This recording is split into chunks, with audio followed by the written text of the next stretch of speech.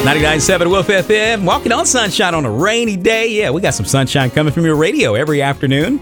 It's Afternoon Affirmations. Today we're quoting affirmations from the book Who Moved My Cheese from Dr. Spencer Johnson.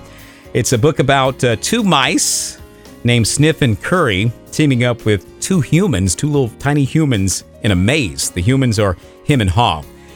Now, one day, Sniff and Curry, the mice, they arrived at the cheese station and there was no cheese left, but they were not surprised because being mouse or mice, however you say it, they noticed that the cheese supply was dwindling. So they were like mentally prepared for, one day it's going to run out. We need to find some place else. So they just kept looking somewhere else. Leaving the cheese station behind, they went hunting for new cheese together.